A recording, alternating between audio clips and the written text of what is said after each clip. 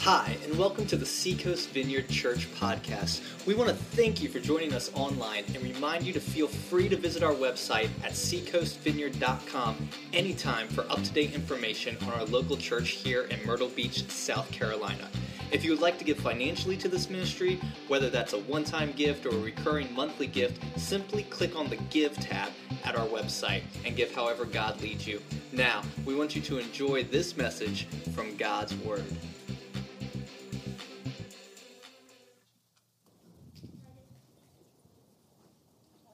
Try it again. Whoever was praying, thank you. Pleasure to join you this morning. And if you're visiting with us, I'm so glad you're here. Thank you for coming out with us this morning. My wife Tonda and I just got back from the Vineyard Global Family Conference. And I can tell you I got way more than just this t-shirt. It was an absolutely fantastic time. People from vineyards in about 60 different countries, 4,000 people from all over the world came to Columbus, Ohio to worship together and hear teaching, and it was absolutely phenomenal.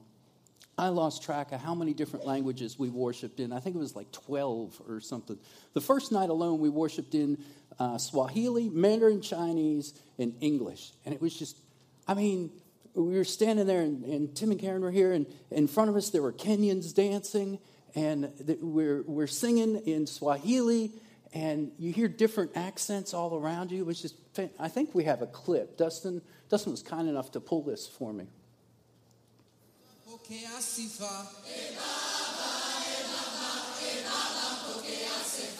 which essentially means, "Oh Father, receive all our praise." Then we'll move from that to Pokea Sifa, and just repeating the same thing. Pokea Sifa, so let's try that. Ewe Baba, Pokea Sifa, Ewe Baba, Ewe Baba.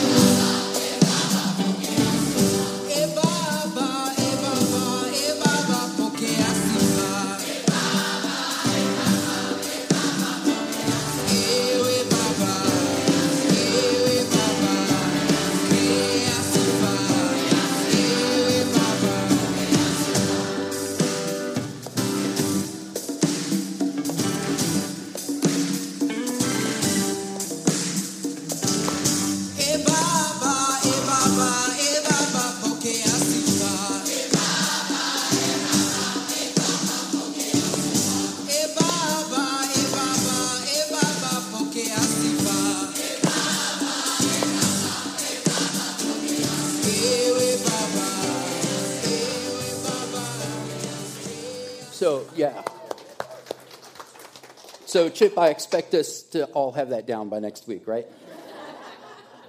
So it was just fantastic, and the speakers were great, and everything was going along awesome, and we hit the last day, and I got to tell you, there was a pastor. He's from the Central Columbus, one of the sites of the Columbus Vineyard, and he got up. His name's Dr. Charles Montgomery, and I almost don't have words.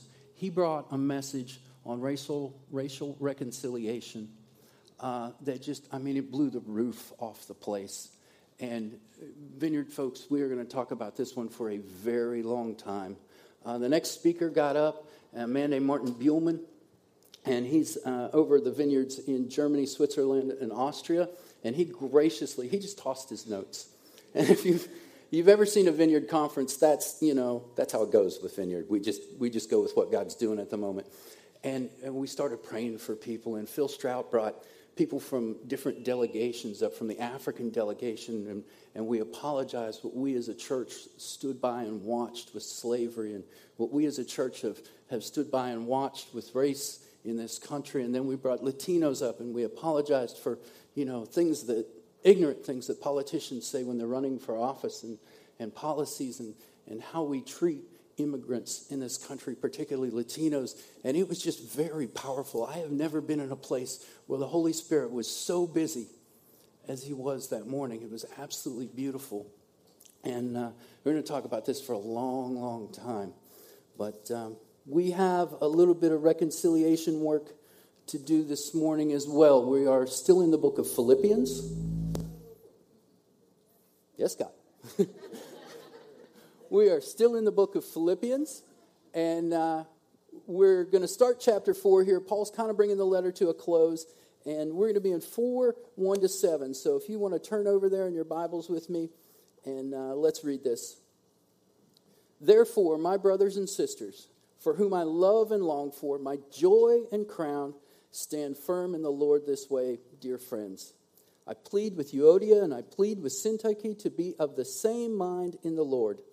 Yes, and I ask you, my true companion, help these women, since they have contended at my side in the cause of the gospel, along with Clement and the rest of my co-workers, whose names are in the book of life.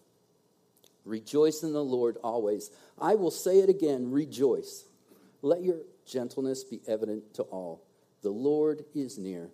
Do not be anxious about anything, but in every situation, by prayer and petition, with thanksgiving, present your requests to God. And the peace of God, which transcends all understanding, will guard your hearts and your minds in Christ Jesus. Let's pray. Father God, you do have some work for us this morning. And so I ask that Lord, as you work this passage of Scripture into our hearts, Father, that breathe on it, make it alive, make it relevant to our life today, Lord, both here in our church and in our community, Father. Come and teach us, Lord, about your peace that transcends all understanding, Father. Help us to have some difficult conversations this morning, Lord. In Jesus' name, amen. All right, so before we start, can we do this? Can you guys stand up? I want to do something. I want to read this first verse together again, because I kind of want to put us in a certain frame of mind before. And here we go. Therefore, my brothers and sisters, you who I love and long for, my joy and crown, stand firm in the Lord in this way, dear friends. You can have a seat. I hope each and every one of you can look to your left and look to your right and say those words with some conviction. I hope this morning that you have some great friends in this church, or if this is your first time here, then welcome, and we want to be friends with you. And I know there are many special and loving relationships here. If I've heard it once, I've heard it 1,000 times. People walk into this vineyard, and they say, I just feel like I'm home. How many of you have said that? Just, I'm home. And so I hope you see how important that is to us, that how important it is that this is a safe place where you can be yourself. You know, we don't have to dress up. We don't have to put on masks. We don't have to do things. This is a place you can be yourself. And our unity is probably only second in importance to us to our pursuit of Christ, because that's what I think really holds this church in particular together, is we are just a group of people trying to follow after Jesus. Amen? And I want you to know, too, I got all crazy about the conference, and it was great, but I never really had one jealous moment up there in Columbus, because was the worship music great? Absolutely. I think we just had some awesome worship music, huh? And were people hugging on each other, friends that hadn't seen each other in a while, and praying for each other in every nook and cranny? Yeah, just like here on Sunday mornings.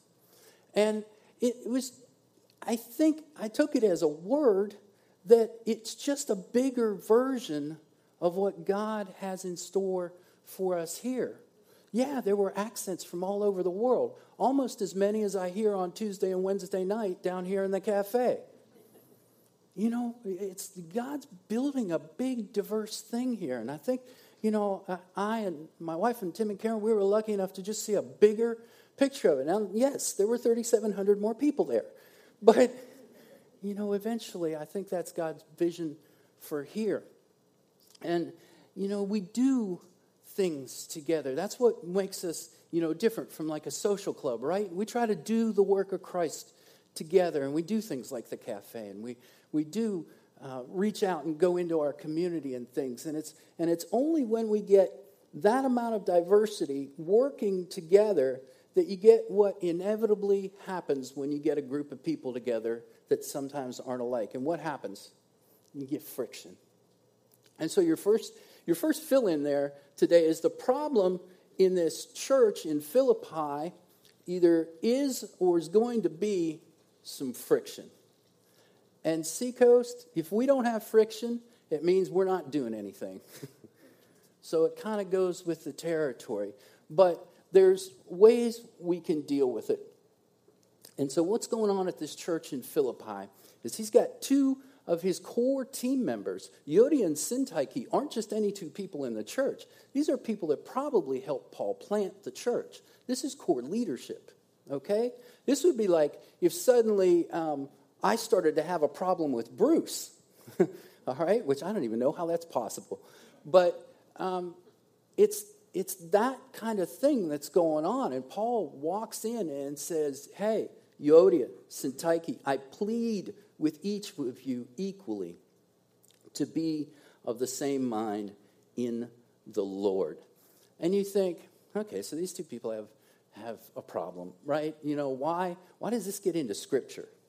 Can you imagine if every little personal interaction you had, somebody said, well, I'm going to write that down and read it out in a letter to the church? You know, I think, we would all act a little bit differently, but what's going on here is kind of the point of the whole letter. This is really why Paul wrote this letter to the church, is because this disunity, this discord, this disturbance threatens the very nature of the church. And that's what friction can do, is if we let it go, it can threaten the very nature of the church. So I think, Paul's written everything. I used to have a general manager when I worked at the Ritz who would talk along at the management, and then he would say, and I said all that to say this. And then he would talk along some more, and he'd say, I said all that to say this.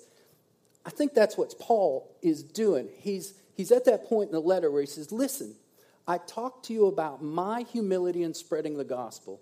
I talked to you about the humility of Christ taking human form, coming to the earth, and humbling himself to death on a cross. I talked to you about humbling yourself as you receive the grace of salvation. And Philippian church, you're forgetting your humility. And that's the danger for all of us when we get something good going, right? Is we start to forget our humility. And I don't know what the exact thing is that Euodia and Syntyche are arguing over. I do know that if it were a doctrinal issue, that Paul would have gone right at that. He did that in the last chapter, right? He said, you that want to add circumcision to salvation, you're evildoers, dogs, and mutilators of the flesh. So he kind of goes after these things directly, right? He doesn't mince words. And so we don't know what the exact problem is, so I think it's more of an attitude, right?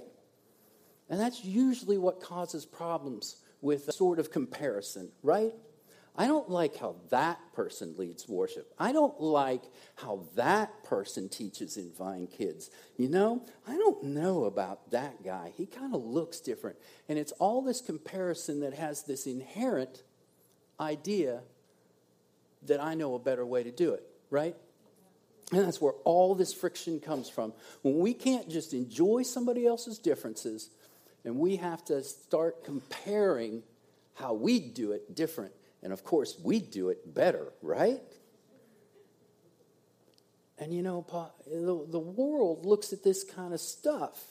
And the world says, hey, come on, can't we just get along? We got black people, we got white people, we got, brown. But can't we all just get along? But as a follower of Jesus, we know that's not enough. That's not enough. We can't just get along. Because Jesus didn't just put up with us. Right? He didn't just put up with you and me. He enjoys us in spite of our differences. Paul, same guy that wrote the letter to the Philippians, writes in 2 Corinthians, he writes about, a lot of you will know this part of it, Therefore, if anyone is in Christ, he is a new creation. The old one has fallen away, right? We know that part. But do you know what comes after that? What comes after that is in that we are given a ministry of reconciliation. We are reconciled to God through Jesus Christ, and he says, now, take that reconciliation and give it to other people. The scripture even says that we are ambassadors for God on his behalf with that reconciliation. See, we can't just get along. We can't just get along. And that's hard. That's hard. I know that's hard. You know? But here's something that makes it a little bit easier. Paul doesn't say that we all have to walk and talk and think and act alike. That drives me nuts. When I hear religion get into something and we all have to act the same and we all have to look the same, and you know, your worth in the body of Christ has something to do with, you know, inverse proportion to how many tattoos and piercings you have, or crazy things like that. Your worth to the body of Christ is you. It's not something else. And so Paul says, you know, you just have to have the same mind in Christ. And what does that mean? We go back to chapter 2, and it says, then make my joy complete by being like-minded, having the same love, being one in spirit and of one mind. Do nothing out of selfish ambition or vain conceit. Rather, in humility, value others above yourself, not looking to your own interests, but each of you to the interests of the others. In your relationships with one another, have the same mindset as Christ Jesus. See, we have to leave room for one another. We have to leave room for one another. Do you know what it means to be selfish? To be selfish means that you have to take up all the space in the relationship. You have to fill the entire space in the relationship. You have to be the one talking. You have to be the one that decides what we're going to do today. You have to set the standards. You get all of the perks. You take up all the space in the relationship. And Paul says, no. You just got to learn to be a little smaller. Just learn to be a little smaller. Leave room for other people. We can agree to disagree by just getting a little smaller, being a little more humble. We have to let the fact that Jesus Christ is our Lord and Savior be enough to hold us together. Can that be enough to hold us together? It should be more than enough to hold us together. Way more than enough to hold us together. And I ask you, church, what are we going to do when this place does get as crazy diverse as I think God wants it to be? You know, unity is easy when it's all a bunch of older white people. Right? Because we culturally don't do anything different that could cause friction very much with another person, right? And we can talk like we want to talk and say things, and everybody understands us, and we speak the same language. That unity in that is easy. But what are we going to do when we have Russians worshiping beside Ukrainians? What are we going to do when we have Muslims from Afghanistan who've converted and are worshiping beside people who served in Afghanistan? God help us if we have people from upstate New York worshiping beside people from low country South Carolina. What will we do? We got to figure that kind of stuff out, right? I think we can. I think we can. And I think, you know, how do we do it? How do we just kind of get over ourselves and get on with it? Paul reminds us, he says in verse 3, yes, and I ask you, my true companion, help these women, since they have contended at my side in the cause of the gospel. Your second fill-in, the solution is that we prefer. We prefer others. When two other people have a problem in this church, it is your problem too. Your problems are my problems. If it's between the two of us, I have to prefer the other person. if you are a partner with Paul, he says, a companion, a true companion, a member of the body of Christ, and you got to help people. You got to serve them. And so we come alongside. We don't get in front of them and say, come on, we're going this way. We don't get behind them and push going this way. We come alongside and we work with them. And we serve with them.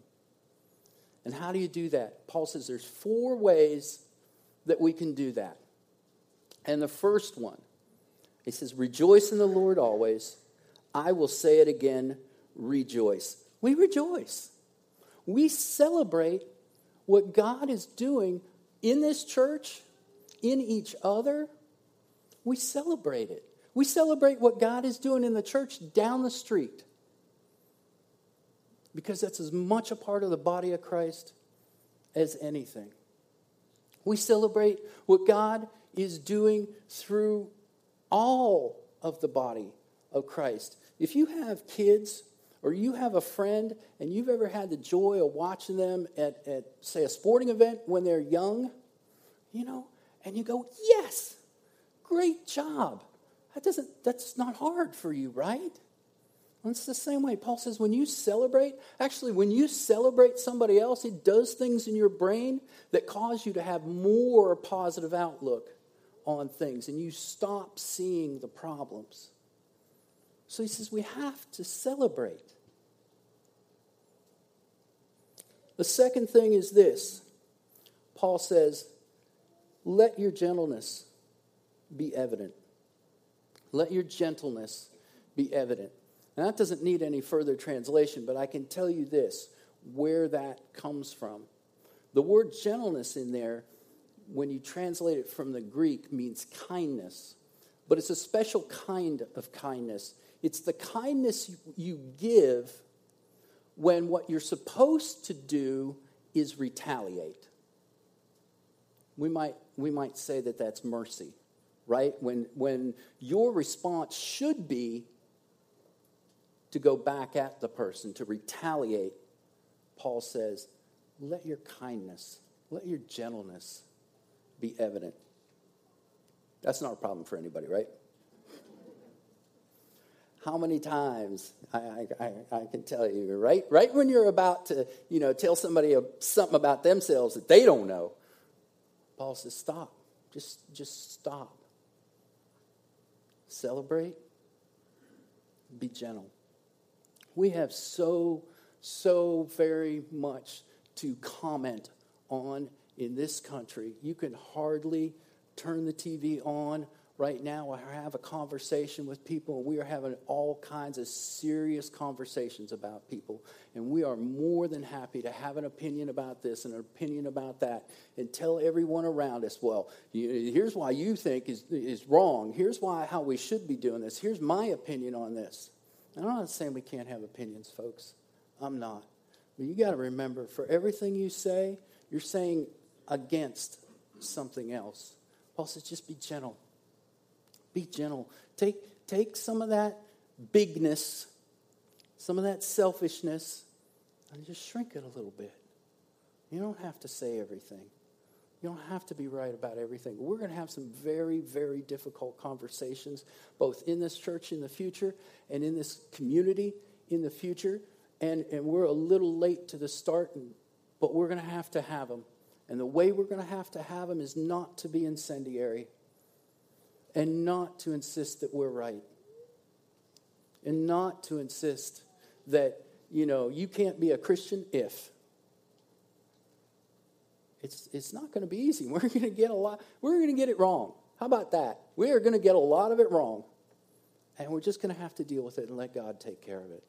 That's the only way we're going to get through a lot of this. Paul says the third thing is do not be anxious. Do not be anxious. And we need to hear that, because this is how we get through those conversations. We don't have to be anxious and fearful that God is going to ask something of us that he's not going to be right there beside us to equip us to do. God's here this morning. If you're a follower, you carry the Holy Spirit inside you. God is inside you. And he's for you. He's not just for you, he's with you. And what does the scripture say? If God's for us, what can be against us? God's with you. You don't have to be anxious about any little thing. You can do what he asks you to do in bravery. You can, let your gentleness be evident because it comes from him. When he's your source for that, you don't have to fear. Don't worry that he's comparing you to someone else. He's not up there going, well, you almost got that prayer right. I'd answered it, but, you just, wrong word, again. No. When you're you and you're having that conversation with God, he hears you. He hears your heart. He doesn't hear, the right words. He hears your heart for whatever you're praying about. And we don't have to worry that he's comparing us to somebody else. You don't have to worry. And you don't have to worry about how you measure up. God's in this with us for the long haul. We don't have to get an A on the test right away. He's in this for eternity with us. And he knows. In fact, we've already failed, and he gets that. So we don't have to worry about measuring up. But he's in it with us for the long haul. We've got eternity to work this thing out, right? Amen. And the fourth thing that Paul says is we can pray. We can pray with each other. I'll tell you, one conference story. Last thing, we're leaving and going out the door, and I walk past this guy, and he's got a name tag on it, and it says he's from Burkina Faso. Anybody know where Burkina Faso is? I didn't used to. I just like saying the name. But a long time ago, I got fascinated with it. And it's on the northwest coast of Africa. And the region right now is just incredibly overrun with conflict. They are just reaping the benefits of what imperial colonialism has done. And so it's a kind of a violent place to be right now. And it's never a great place to be a Christian. And so I asked this guy, I said, "You're from Burkina Faso?" And he said, "Yes." And I said, "Well, can we pray with you?" And so we pulled him aside, and my wife and I prayed with him to grow the church there. And I asked God to just use this man mightily. And if he would, go back and be obedient to his call. And just let the Holy Spirit build the church in Burkina Faso. And we prayed for him when we got done. And he said, okay, now, yes, now I pray you. Okay, so in Burkina Faso they speak French. My high school French left a long time ago, and my knowledge is mostly confined to things executive chefs would yell at me in French, so... But he prayed, and I can tell you what, I didn't understand many of the words he said, but man, it was powerful. I could feel it. And it was beautiful. And when you pray with someone, especially someone that's different from you, and you don't understand, and you get with them and you say, "God, just help me to see this person the way you see this person, Lord. Help me to have your eyes, Lord. Help me to hear them with your ears." It changes everything. It changes everything in that relationship. It changes everything in your relationship with God. I say all the time, the biggest problem with human beings is we can't learn to see ourselves the way God sees us. And you can ask him for his eyes. And when you pray with someone else, "Lord, I don't know why. I just can't get on the same page with this person, but would you show me what they look like?" Every Euodia that you have is the apple of God's eye too, just like you are. Every Euodia that you know is a beloved child of his. And Syntyche, he values you no less. You're more precious to him than gems. and gold. And when we pray with each other, we get to bring that out. You know, none of this church thing is real unless we do these kind of things, folks. Unless we get in there and get messy and mix it up and find the people that make us uncomfortable and find the people that we're different than and find the people that we don't like the way they do this and the way they do that and get with them and do the real thing and pray together. You know, God gives me a lot of grace. I think I can afford a little bit for the people around me, I hope. So we rejoice. We let our gentleness be known. We don't have to be anxious. And we pray together. And when we love each other deeply and earnestly, that's when the church gets things done. That's when we move forward for God and do His will and get on His mission. And people come to the church and they get introduced to Jesus Christ and they learn to know Him and they get put in community and orphans get put in homes. All the things that the church can do, because at the end of the day, if we aren't unified, nothing gets done for Him. There is no person in here awesome enough. There is no outreach great enough. There is no small group cool enough to get anything done in this church if we aren't all in this together. We are so much better together. That's the conference theme. We're better together. There's a reason God put us together and built us up this way. And finally, your last fill-in is this. The payoff is peace. The payoff is peace. Paul says, and the peace of God, which transcends all understanding, will guard your hearts and minds in Christ Jesus. Have you experienced that? You know somebody that's like that? Where it doesn't matter what's going on around you, your circumstances aside, the whole world is going to hell right in front of you, and you're like, I'm okay with that. You're okay with not being okay, and you don't have words for it. I've been in rooms with people dying. I've been beside people as they got absolutely tragic of God descend on them in a way that I probably should have words for. But I don't have words for it. It says it transcends all understanding. You know, and I think the reason Paul may say this is because he's in Philippi, they would have been used to this thing called the Pax Romana. It's the Roman peace. It's kind of an enforced peace that says, you know, we're going to take control of the circumstances, and that's how we're going to keep everything okay. But do you know anyone that can control all the circumstances in their life? I don't. You know, the peace of Christ comes in spite of your circumstances. And often, when your circumstances are the absolute worst, Jesus says, I have peace for you.